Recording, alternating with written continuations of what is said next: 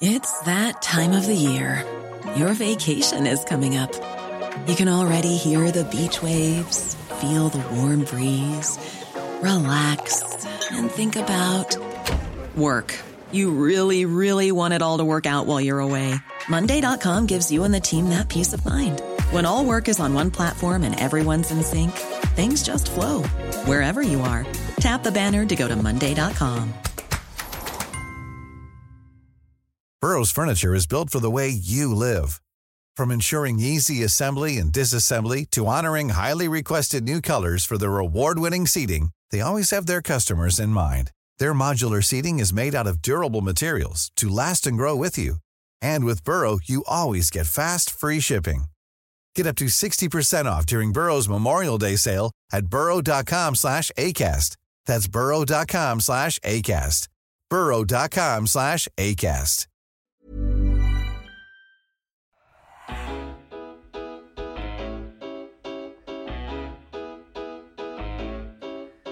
Hello and welcome to the latest in our series of Roker Report Isolation podcasts. So Chris, just maybe a bit of a confession I suppose, as all of our listeners are well aware at this point, we are still recording from our homes. We've had varying degrees of success whilst doing so, but this is actually your second appearance now on the Roker Report podcast. You and I spoke a little over 2 or 3 weeks ago now, and we were absolutely plagued with connection issues throughout. So I just want to say, before we kind of get into things, a massive thank you again on behalf of us all for taking the time to speak with me again, and fingers crossed we'll get through this one unscathed. No problem at all. I'll be honest with you, Chris, I've been, kind of racking and doing a lot of notes whilst going through this in preparation for today, because there will be a lot of our younger listeners who will mainly associate you with your time at Wales and your time at Sunderland, but there's so much more to obviously your time. Obviously, you had quite the playing career also.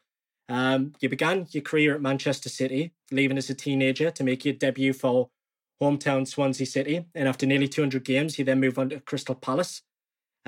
Interestingly, whilst I was sat prepping the notes for today, I'm not sure, perhaps it was fate, but I had Premier League years on in the background just whilst I was making some notes, and by the time I look up, it's January 1995, it's Palace versus United at Selhurst Park, and Eric Cantona has just been sent off for a foul on Richard Shaw.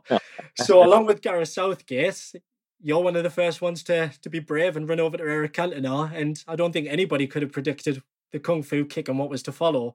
What do you remember about that night? In those days, it was always a fracas. It was always obviously a lot more went on in them days on the pitch than it does now, because now, most of the lads, even if they wanted to get a little bit feisty with each other, they can't. There's cameras everywhere. In them days, you get away with a lot, and a lot went on, but never ever in a wildest nightmares thought that Eric would actually jump into the crowd and start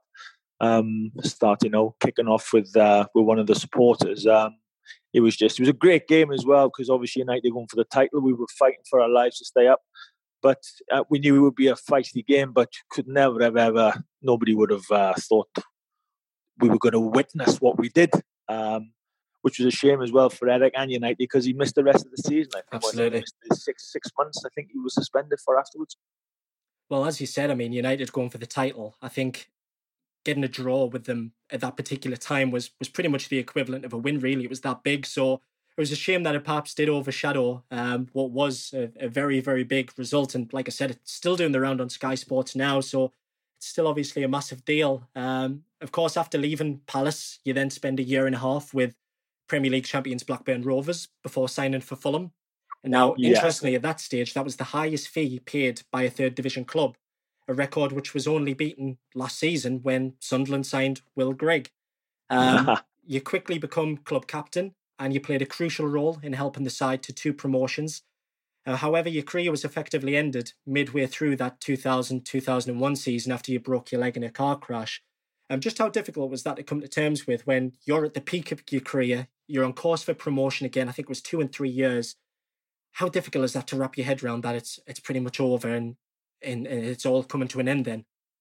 Yeah, it was brutal. Yeah, I think I was 30. I was playing the best football of my career. I was in the best condition I'd ever been in my career. We'd had a new French coach named Jean Tigana who arrived at Fulham, and he implemented all these new ideas about, how we changed everything. The way we played, the way we trained, the way we lived.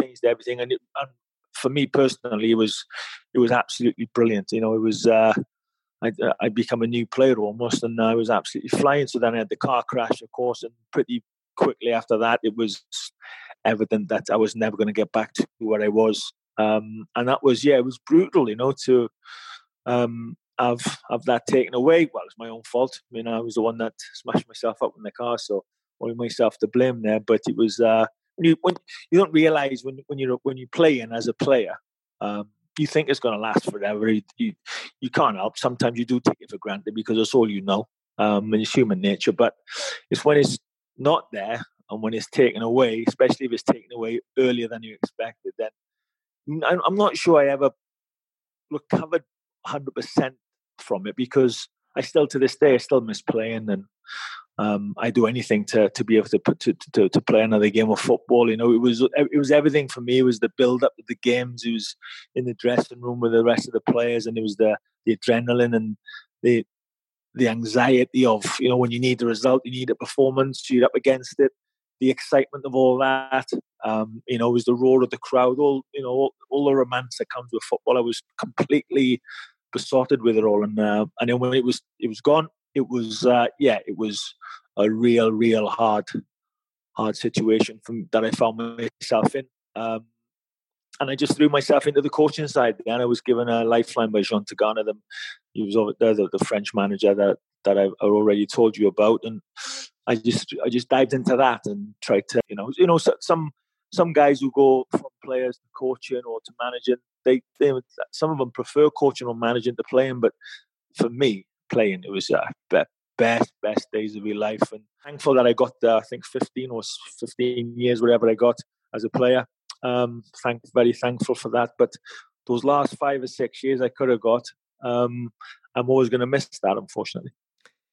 Well, as you said, it pretty much led you down the coaching path. You began at Fulham, basically following, obviously with John Tigana. He was obviously good enough to give you a role on the backroom staff, and it eventually led to you becoming the youngest Premier League manager at the age of 32. And I'll be honest, that's something that I can't quite get my head around, because that would be me stood on a touchline when Premier League football returns. And I'm just thinking of, it's such a young age. I mean, you're literally fresh out of the game.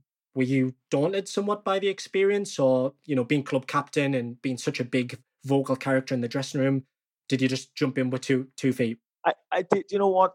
I ended up. The only difference, Craig, is because 32 is young. The only difference is between you and me doing it is my ego is probably bigger than yours, and I told myself I could do it.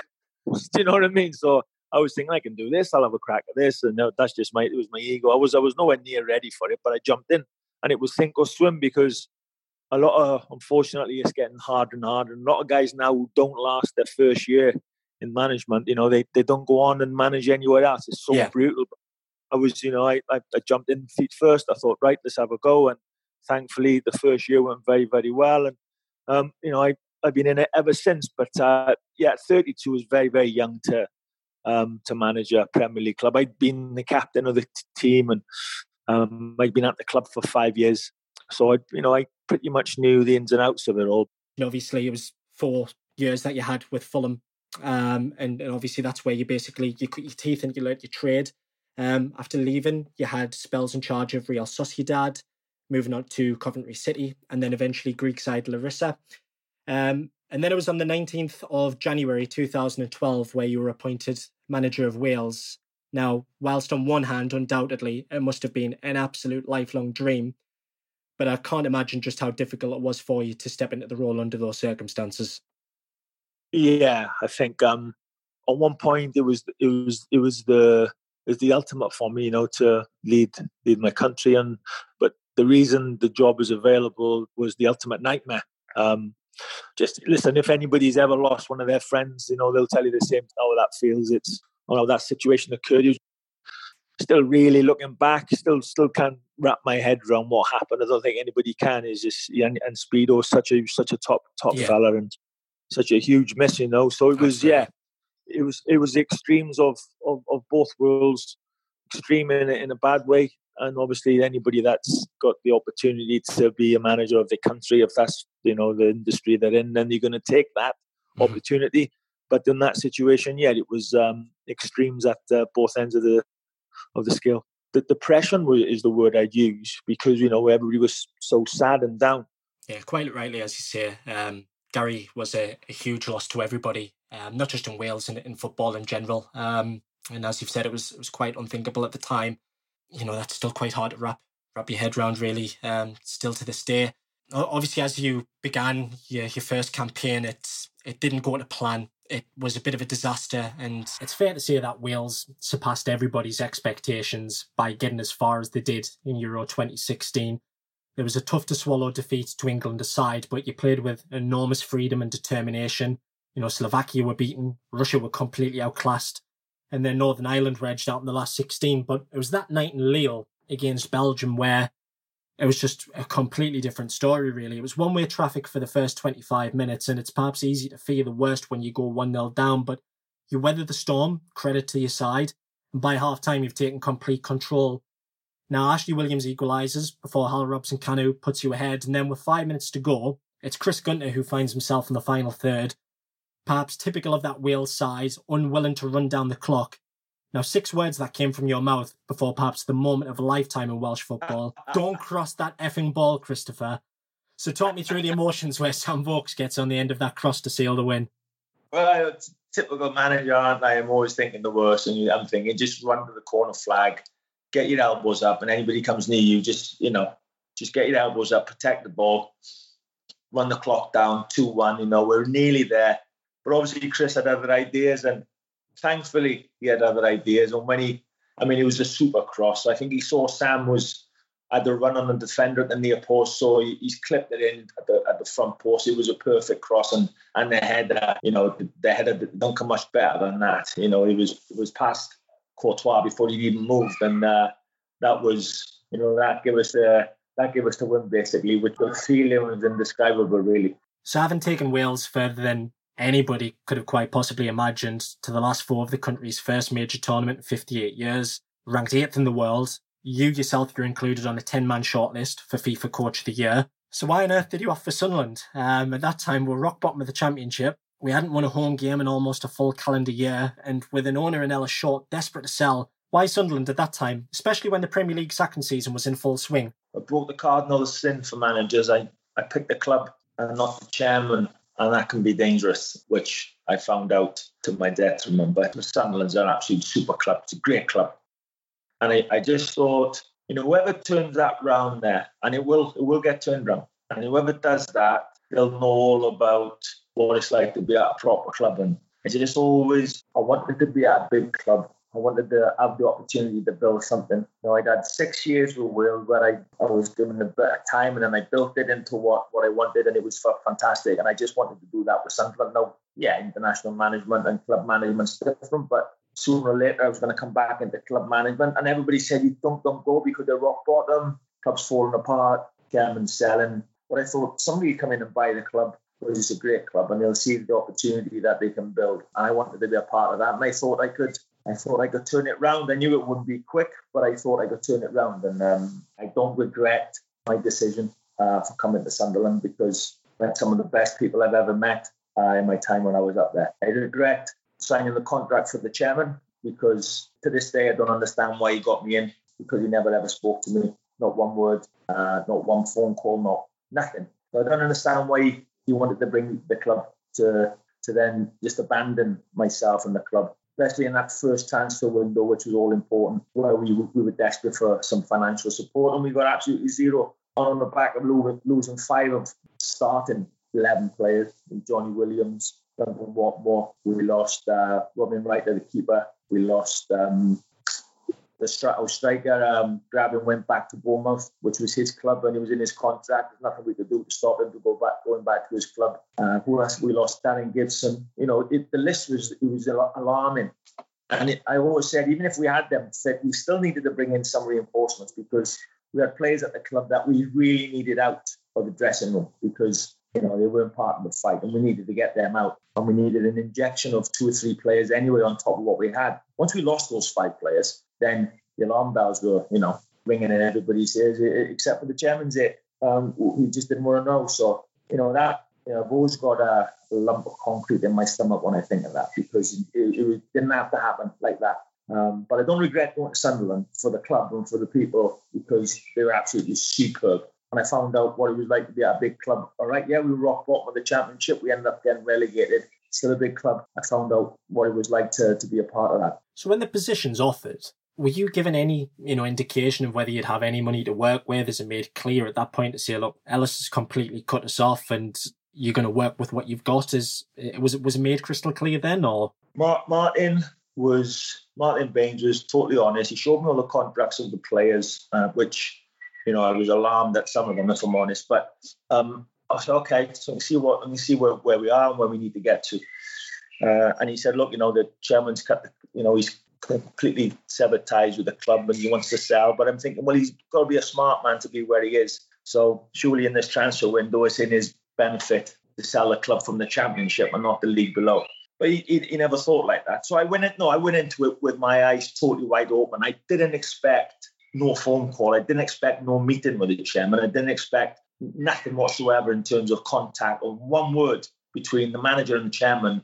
That is, I don't know another manager that's ever experienced that. When I tell other managers, they laugh at me. They can't wrap their head around that.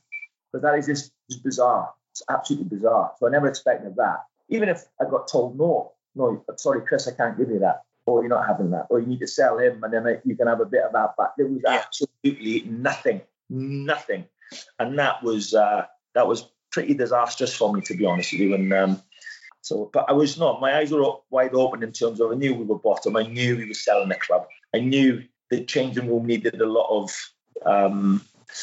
tinkering with. Let's put it that way. But I didn't know that we'd be left hung out to dry in terms of the relationship with the owner of the club. You mentioned Martin Bain, and understandably, he's not a popular figure up here. We know that he was appointed by Ellis Short to oversee mass redundancies and a series of cost-cut measures. But as you've said, he was severely hamstrung by the inability to move those players on the ridiculously high wages and bring in fresh bodies to give us a chance. So it did, I suppose, from my perspective, seem to sum up what looked like an impossible situation. But what was he like to work with? He was 100% transparent, honest, very hardworking, and he knew he was the scapegoat because he was the front man for some time there because Ellis never showed his face. And of course, those are not Martin Bain's ideas. Everything's got to go. That's obviously coming from the chairman because he's reining in the money. So he was 100% honest with me and transparent, very hard work, and I saw him go above and beyond to try to make things as best as he could. And he knew, I know Martin felt awful because he was being pointed and fingered for loads of things that had happened, and because he's the chief executive, he knows that he's got to carry that can, but he was hung out to dry. Listen, the Sunderland fans will have their own opinion on it, of course. I can only be as honest as I've ever been with the Sunderland fans and say from a working relationship and from close hand, worked his socks off, stood right beside me. And it was a shame because I think he was at a great club and he knows himself, Martin, that, of course he's going to be known there for 2 years or 3 years or it was turmoil, wasn't it? So Martin knows that when he walks through the door, just like myself, when I walk through the door, you know what can happen if it goes wrong. Martin's a big boy and he can handle that. But from a personal opinion, personal point of view, no, he worked his socks off, Martin. At what stage of the contract negotiations were you made aware of the Netflix documentary? I mean, given the choice, ideally, I'm sure that perhaps you wouldn't have wanted the cameras to follow you around, especially where we were at that time. Yeah, no, I didn't. Yeah, I'd already signed the contract and then the club just must have forgot to tell me because I'd already signed the contract, and then it was, we just got to tell you, Chris, that there's a document from Netflix. And I said, what's that? And they said, look, we've been doing this documentary, blah, blah, blah. I said, look, well, ideally I would have known that beforehand. I'm not sure I would have changed my mind anyway. I probably still would have come to Sunderland because I wanted to come to Sunderland. But I said, look, there's just nobody's coming in the dressing room. I'll speak as much as I can. They can come in my office at the right time and they can film here and there. But there's absolutely no way of anybody coming in the dressing room. And And that's just me, because now you see Man City have got one. Pep Guardiola is, the cameras in the dressing room, and it's just people are different. I wasn't comfortable with that at all, and especially in the circumstances we were in. It was all hands on deck, band down the hatches. It's everybody against us. Let's keep everything in-house, keep it nice and tight. The last thing I wanted was a camera, but they were there to follow us around. And in all honesty, I can't say that they did a bad job for us, or they ever went behind our back, or they leaked something that shouldn't have been. I can't point fingers at them. It was a bit of a burden, because we're not used to that. But they never stabbed any of us in the back. So I've got to ask. I mean, I know first and foremost that you haven't seen the show from our previous conversation. I can't. Yeah, I can't. Craig, I still can't bring myself to watch it. It's such a painful. When we ended up getting relegated, that was just bloody awful. It was such a painful time, and it's such big hopes, and I drawn out plan to be there for quite some years if I could. And maybe I'm a dreamer and I'm a romantic, but I was looking at it like that, to try slowly turn the team around, turn the team into something different dynamic about the team. And maybe I tried to work too quickly, and maybe I angered one or two of the senior players and tried to nudge them too quickly. I don't know, but I knew what I wanted to do. I knew what was needed, and I was hell bent on doing it. But sadly, of course, that never came. But I can't, because it turned out so badly for everybody, and we let the club down because we never stayed up. I just can't bring myself to watch it. So one of the main kind of moments which always does the rounds, very heavily discussed, is when you first get a tour of Black Cat's house and you're meeting the staff. And basically one of the members of staff approaches you and she asks outright, are you interested in taking part in the Office Secrets Santa? And it's an incredible deflection from you, because you just basically changed the steer of the conversation and said, tell you what I am actually interested in is one of those chocolates. So did he actually take part in the Office Secrets Santa, or was it just a case of you managed to blag you out of that one? I wasn't blagging. I've got to, honestly, I love a bit of chocolate. I do. When we were in there, we were meeting everybody, and they were absolutely smashing. They were lovely, the staff. They were absolutely smashing. And I remember saying to the kid, we can go to war with these, because they'll fight for us. They'll battle for us, this lot, because they love the club. They know, you could sense it on these people, right? And Kit Simon was saying, yeah, he said, I got a really good vibe. And then we were talking. Somebody asked me about that, and I remember it.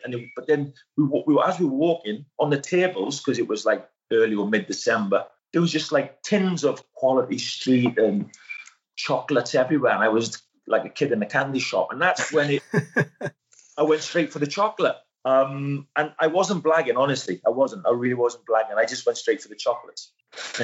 So as you've already touched on, you mentioned how difficult the January transfer window was. And I mean, our survival hopes were dealt a massive blow when Lewis Grabban returned to Bournemouth before eventually moving on to Aston Villa. Now, although he insists he was recalled by the club rather than chosen to leave, I've spoke with a few of the players now from that particular squad, and they've all said that it wasn't very pleasant to be around. He was quite disruptive, and he was keen to activate the clause that allowed that deal to be cut short. Now, is it right that he didn't actually speak with you about leaving and he went directly to Martin Bain? I never got one word from Lewis. Listen, maybe he never forgave me because I substituted him and I put Josh Maja on, and Josh Maja scored and we beat Fulham. Yeah. I took two strikers off, put two young strikers on, just to try to win the game and won 1-0. I don't know, maybe that was an effect, an after effect of that. I don't know. But Lewis never came to see me, which disappointed me. If he'd have come to see me and said, look, Chris, I'm being recalled to Bournemouth. I got a chance to go back to Bournemouth and play. It's the Premier League. I still would have said, look, can you not just give us till the end of the season? You can see where we are. And even if he said, look, no, I want to be in the Premier League, then I get that. I said, okay. He got wind about 6 weeks before that he could trigger the clause in his contract to go back to Bournemouth. So we were thinking, like, just in case we need to be looking for someone else. So, we had everything, all our ducks in a row, but we still didn't want him to go back. And then when he actually went back, no, he never came to see me. I think he went to see Martin. Not one word to me. And that was, obviously he didn't want to play for me or didn't want to play for Sunderland. or he'd probably say, because it's easier to say he didn't want to play for me because he wouldn't want to disappoint the Sunderland fans. That's up to him to answer that question. I was just there trying to keep everybody there that we needed, that could help us. And of course, he could help us. He didn't want to be there, but he never came to see me, Lewis, to say that he was leaving. No. Well, that is a message that you set out pretty much from the offset when you came in, to basically say, look, whatever's happened in the past, I don't particularly care. Exactly like you've said there, you just want to keep us in the Championship. And you questioned the desire of Jack Rodwell at the time to basically say, kind of, why aren't you partaking in this? And a lot was made out of, how much money he was paid. And it just seemed that he went absolutely AWOL. So, I mean, why do you think he didn't buy into the vision? Why is it with Jack Rodwell? Do you think that he's just, being one of those players where he's just permanently been on the outside of things? Do you know what? You'll have to ask Jack that, Craig, and say, how comes, this is how old you are and you've only played this many games. You'd have to ask Jack that, and we can all assume. And even me, when I was, I was making the decisions, picking the teams, and the first stage training. And I remember saying to Kit Simons after the session, 10 minutes before the end of the session, I said that this Rodwell, he's a really good player. What an athlete, good footballer. And right before the end of the session, he'd come off injured, and Kit looked at me and as if to say, "Wow." Because of course, you did stories about, it's like players talk about managers and coaches and managers talk about players. That's the industry we're in. And I said, "Oh no," I said, that's a real bad sign." Because we were playing the next day, and Jack would have played. Sorry, this was on the Sunday we trained. We were playing on the Tuesday at Aston Villa, our first game, and Jack would have started the game, but last 5 minutes in training he came off injured, and I thought, it's a big body blow for us, and we never really had him back after that. It's injury after injury, and so yeah, I did question. What's the point in, you work so hard as a kid to try and be a professional football player? Forget the money, forget all that nonsense. If you love football, you want to be a professional football player. You get the chance to be a professional football player and play for any club. You grab that with both hands and you don't let it go. If you're lucky enough and you're good enough to play at higher levels, you make the most of that, and you make the most of every minute. I don't care who you are, you make the most of every minute. Because most people who go and watch clubs every week, they will give their right arm, they trade places with you to be on that pitch playing football because they love football. And that's how it should be. I don't care. I'm not, just because I had my career 20 years ago when I finished, it should still be the same now. Simple as that.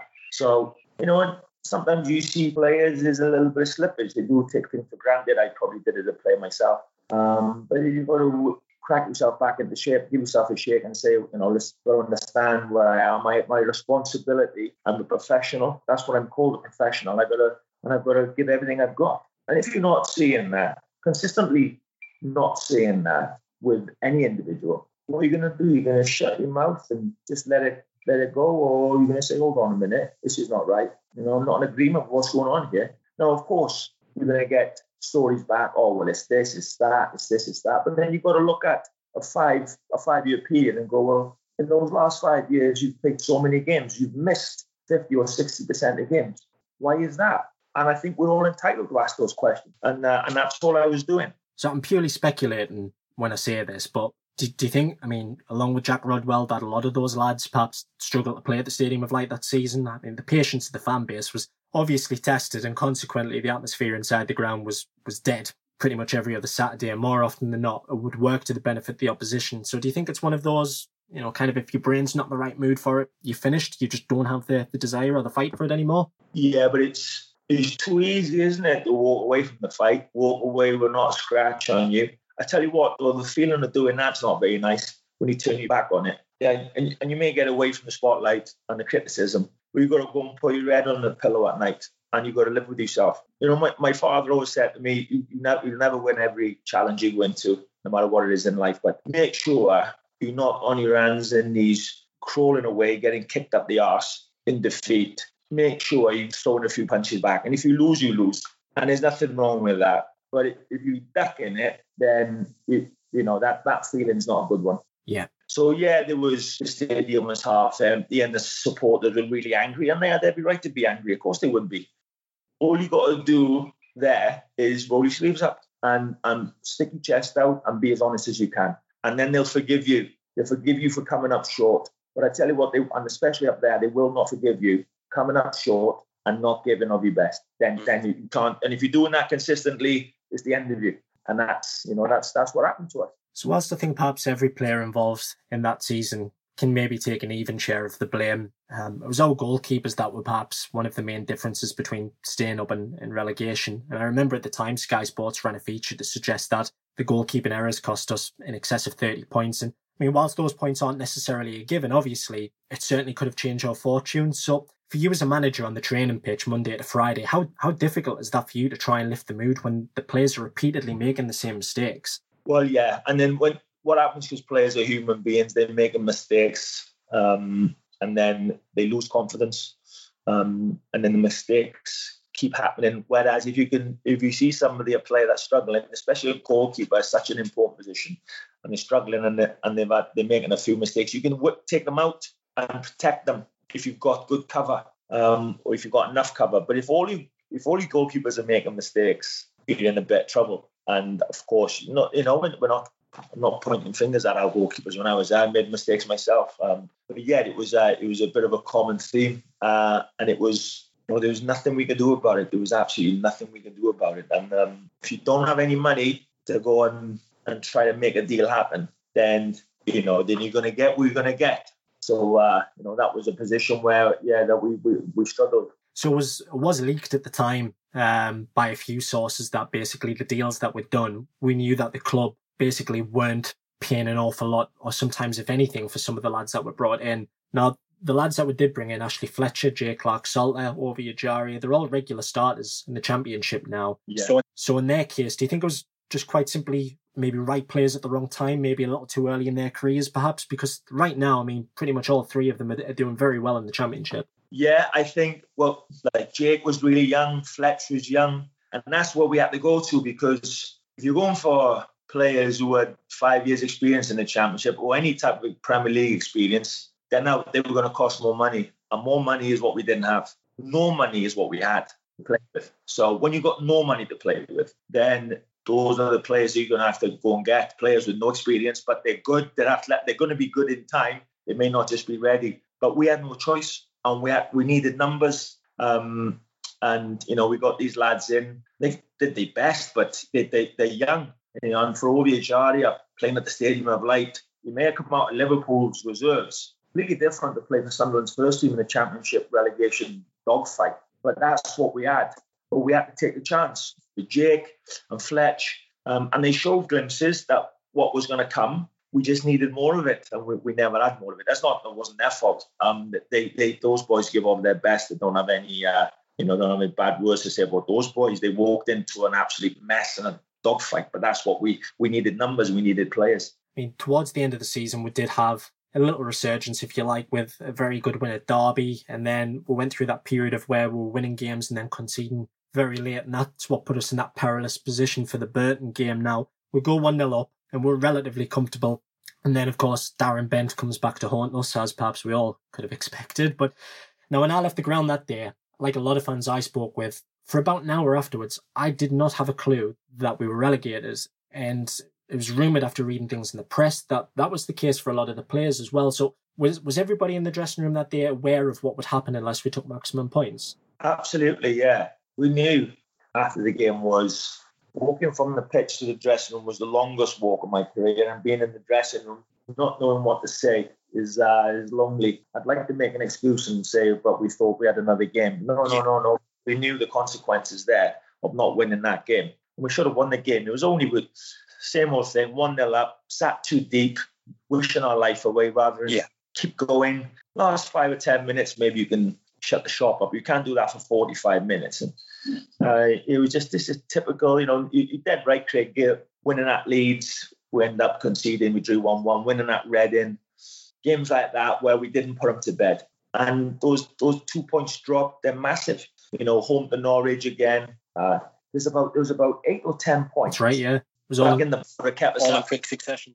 And we didn't grab them, unfortunately. Now that day was enormously difficult for everyone at the football club. Emotions are obviously running sky high, and there's a lot of anger, frustration about the situation, and some of that was obviously misplaced towards some of the players and staff. Now, I know there was obviously the incident outside the ground. You're signing autographs and you're taking picture for a family, and Sadly, it turns sour pretty quickly when a fan starts to give you a bit of a mouthful. Have you ever experienced anything like that before in your career as a player, as a manager?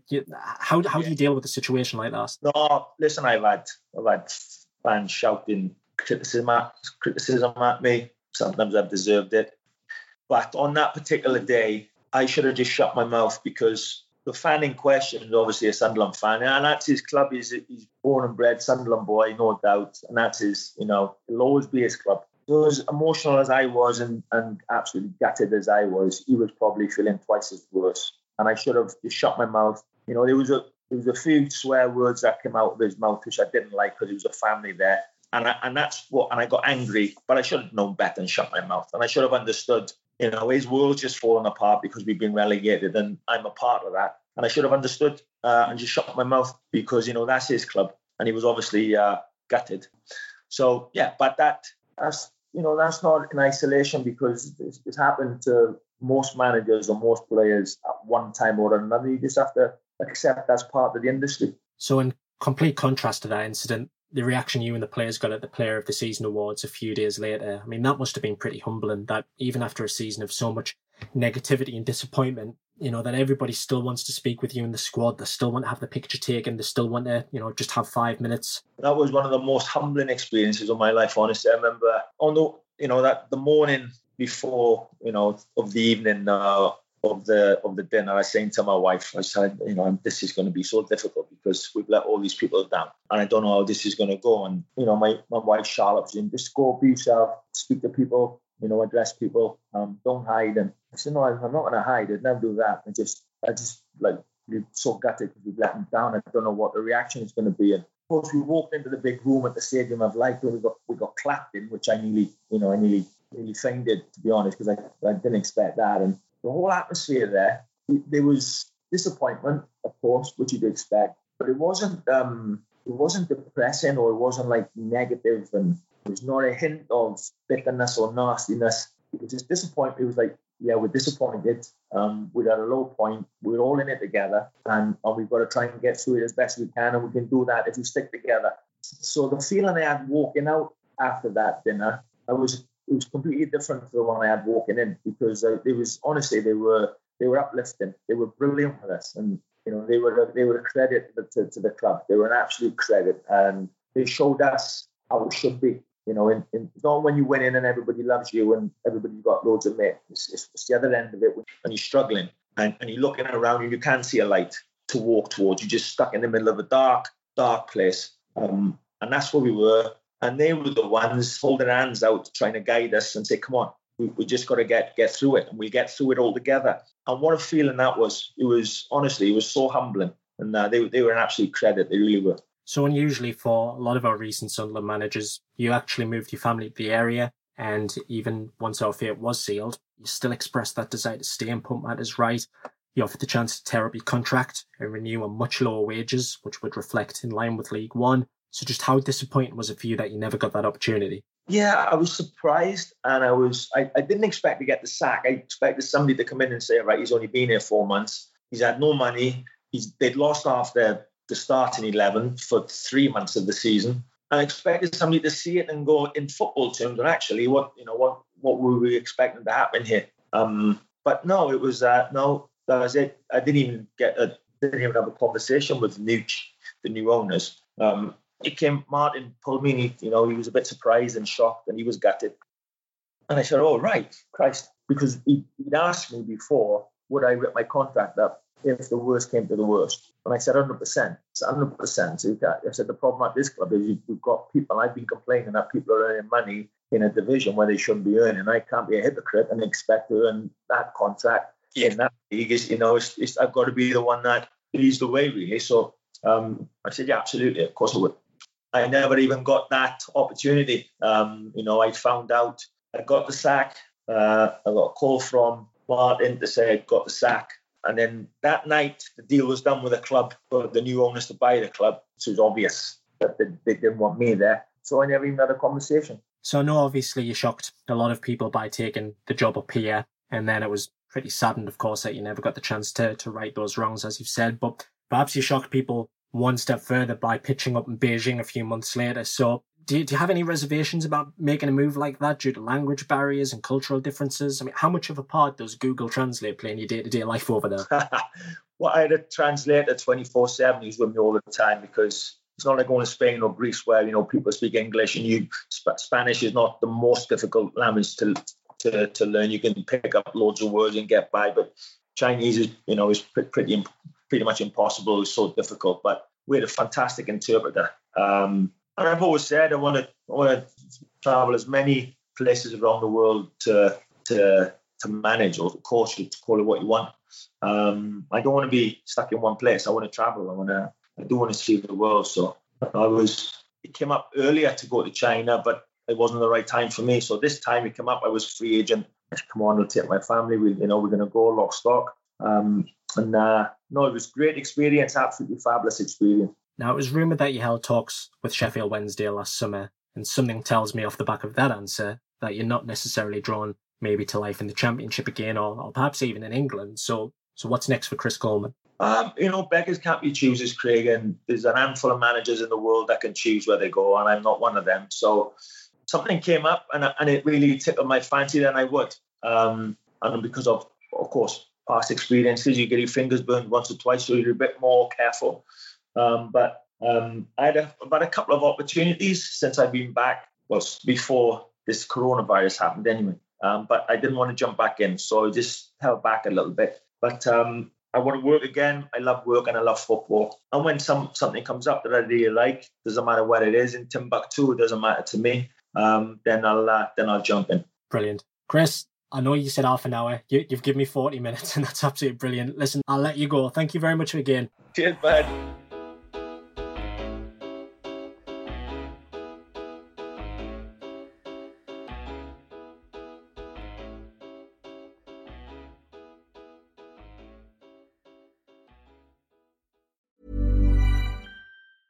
A lot can happen in the next 3 years. Like a chatbot may be your new best friend. But what won't change? Needing health insurance. United Healthcare Tri-Term Medical Plans are available for these changing times. Underwritten by Golden Rule Insurance Company, they offer budget-friendly, flexible coverage for people who are in between jobs or missed open enrollment. The plans last nearly 3 years in some states, with access to a nationwide network of doctors and hospitals. So for whatever tomorrow brings, United Healthcare Tri-Term Medical Plans may be for you. Learn more at uh1.com. Planning for your next trip? Elevate your travel style with Quince. Quince has all the jet-setting essentials you'll want for your next getaway, like European linen, premium luggage options, buttery soft Italian leather bags, and so much more. And is all priced at 50 to 80% less than similar brands. Plus, Quince only works with factories that use safe and ethical manufacturing practices. Pack your bags with high-quality essentials you'll be wearing for vacations to come with Quince. Go to quince.com/pack for free shipping and 365-day returns.